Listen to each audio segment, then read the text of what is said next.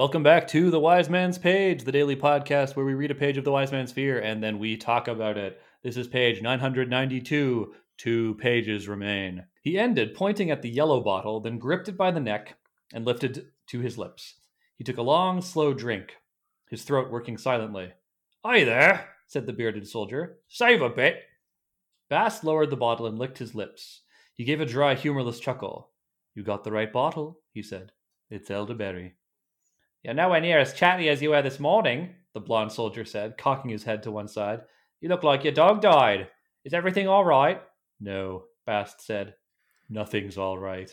"It ain't our fault if we figured it out," the blonde one said quickly. "We waited a bit after you left, just like you said, but we'd been sitting for hours already. Thought you were never going to leave." "Hell," the bearded man said, irritated.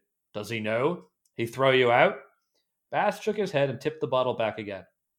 "Then you ain't got nothing to complain of," the blonde soldier rubbed the side of his head, scowling. "Silly bastard gave me a lump or two." "He got it back with some to spare." The bearded soldier grinned, rubbing his thumb across his knuckles. "He'll be pissing blood tomorrow." "So it's all good at the end?" the blonde soldier said philosophically, lurching unsteadily as he waved his bottle a little too dramatically. "You got to skin your knuckles. I got a drink of something lovely, and we all made an every penny. Everyone's happy. Everyone gets what they wanted most." "I didn't get what I wanted," Bast said flatly.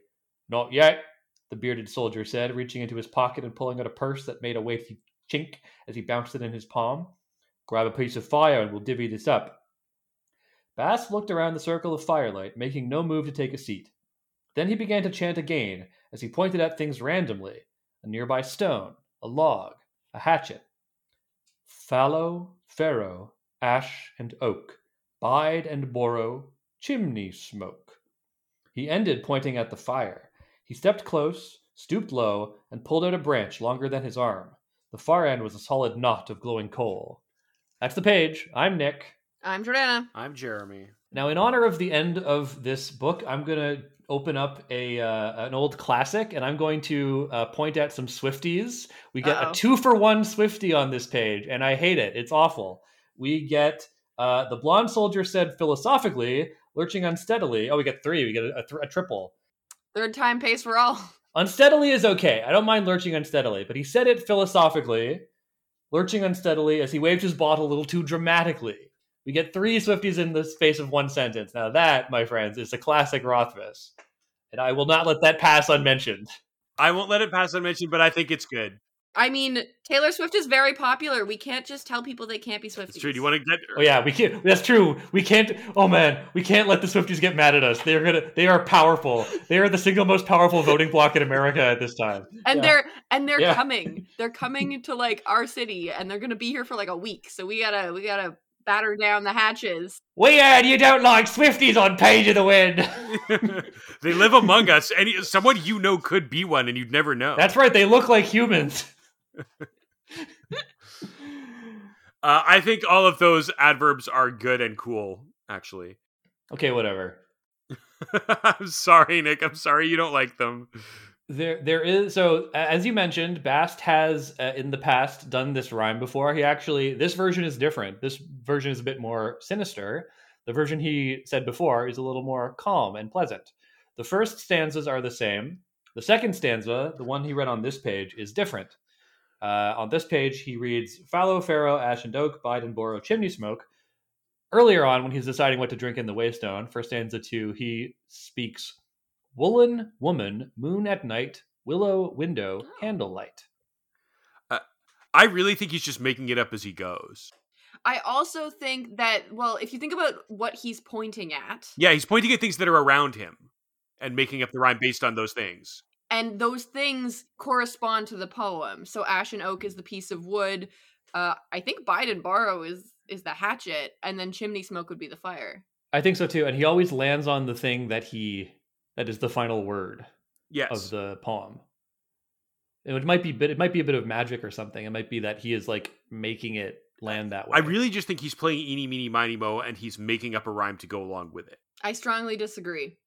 Jordana, you're taking a position. You've been taking positions recently. I'm so proud of you. We've all had such a great arc Well, I mean, you guys, I haven't changed at all. I've been consistently perfect. But you have both had such a wonderful It's like, character how arc can throughout you this improve on podcast. perfection, really? Exactly. Jeremy has become a mind-addled close reader, desperate for subtext in every I page. have opinions now. Yeah, Jordana has opinions. Jordana can plant her flag, take a side, and stand with the position. It's wonderful. It's a beautiful thing, this whole character arc. Yeah.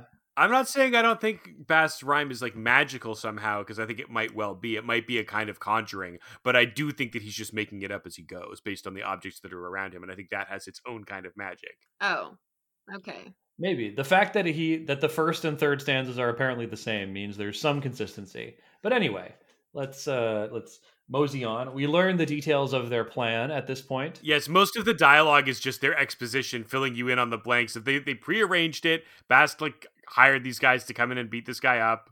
Hired goons. Yeah. And the arrangement was wait for me to leave. So Bast had them waiting out there for hours. Yes, which is also somebody who doesn't care about them at all. Exactly. But also he probably I can't remember, but do you think he chose the moment to leave because it was like a moment? It was a moment when Kvothe was feeling most himself, probably. Perhaps, Kvothe yeah. was most able to, because he was trying to get these guys beat up, right? It wasn't actually to beat up Kvothe. He never cared about these guys. He wanted Kvothe to kill them. And these he guys expected to come back to a couple of butchered soldiers. I think it's good that these guys are drunk, because they are catching on pretty quick to the fact that something's wrong with Bast, right? Like the guy, like I think if they were sober, they would know right away, like, oh, this is like not this is not the vibe. Something's wrong with this guy. But the one guy's like drunk. He's like, you're not that chatty, but he doesn't like interrogate it quickly, or they jump to the wrong conclusion about why he's pissed. Bast probably had the charm on before. He was probably fast talking to them. He was probably being, I got a deal for you. See, I come over here, make some easy money, and now he's all emo. Yeah. Where now he's nothing's sad. All right. I think that Bast doesn't care if they catch on to him, because he thinks that like even if they were sober, he'd be able to kick their butts. Yes, which is correct. Yes, that's true. Nothing's all right. I didn't get what I wanted. Yes. Ooh. Johnny Cash's version of Hurt is like playing in the background of this scene. Maple, catching care. I tried to do it it doesn't fit the meter of Hurt, I'm afraid, but yeah. I definitely see like emo Bast. He's put like a white streak in his hair. He's wearing eyeliner. He shoved all of his bangs over to one side. That's right. He's got like a belt with like metal studs in it. He's a scene kid now. Is scene still a thing, or has it come around again?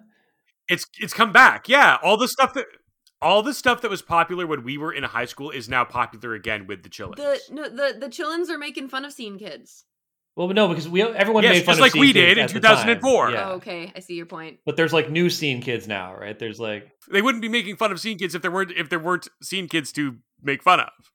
Yeah. I see. Teenagers, listeners of Page of the Wind, write in and tell us about the various subcultures and cliques at your high school. We want to stay with it, because they keep changing what it is. I think it's interesting that like goth was like, it seems like it was a youth subculture for a while, and then they just like grew up, and there was no like new goth to replace them. They've just become old goths. Well, but whereas scene kids, it seems to me that scene. Sorry, let me finish my thought. It seems that scene like was a phase, but it's a phase that is consistently at that age. Like no one became an old scene person. Yeah, well, you grow but out. There's of like new scene kids. Yeah, whereas you don't grow out of goth. Yeah, because you could grow out of goth, but you wouldn't become like, you would just move from goth to like, I don't know, something else. I know some like lifer goths. Yeah, all the goths I know have been goths since they were 16. No, but what I'm saying is you stay goth or you would move to an entirely different thing. There would be no like elder goth. It would just be consistent goth. Whereas like scene kids, there is no. Oh no, I see. Okay, so there is elder goth, there is not elder scene, because I think part of being a scene. That's what I mean. Like it's interesting. Like it's scene is like very much a youth. Sorry, Jeremy, go ahead. Well, there are elder scene kids, because I know some who are like my age and who are still like excited to go see Panic at the Disco and My Chemical Romance when they come to town. But I think that the difference is that goth is a much older subculture. Like, the goth started in like the 80s, and I think there are new generations of goth. Well, it really started around the fall of the Roman Empire. Well, sure, if you want to get technical. But I think new generations of goths have constantly be coming into the subculture. And I think the difference is that scene was a subculture when we were teenagers.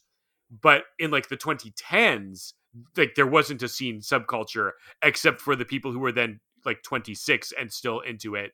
But now the cultural wheel has turned enough that to appeal to a millennial audience who I'm sorry to say are now between 30 and 40, those scene bands are coming back and they're finding a new audience with today's younger Gen Z teenagers. Yeah, and I just find it interesting that like while there are apparently some elder scene, like I wasn't a scene kid, but I really like Coheed and Cambria. I would go see Coheed and Cambria if they came again. So like Wait, Coheed and Cambria is not scene. They're scene-ish. They're like scene adjacent. I think of them as prog, but I think a lot of people lump them into scene. Anyway, this has been Tangent of the Wind. Well, it's relevant because we are entering the scene phase. We're entering the emo scene phase of Bast's career.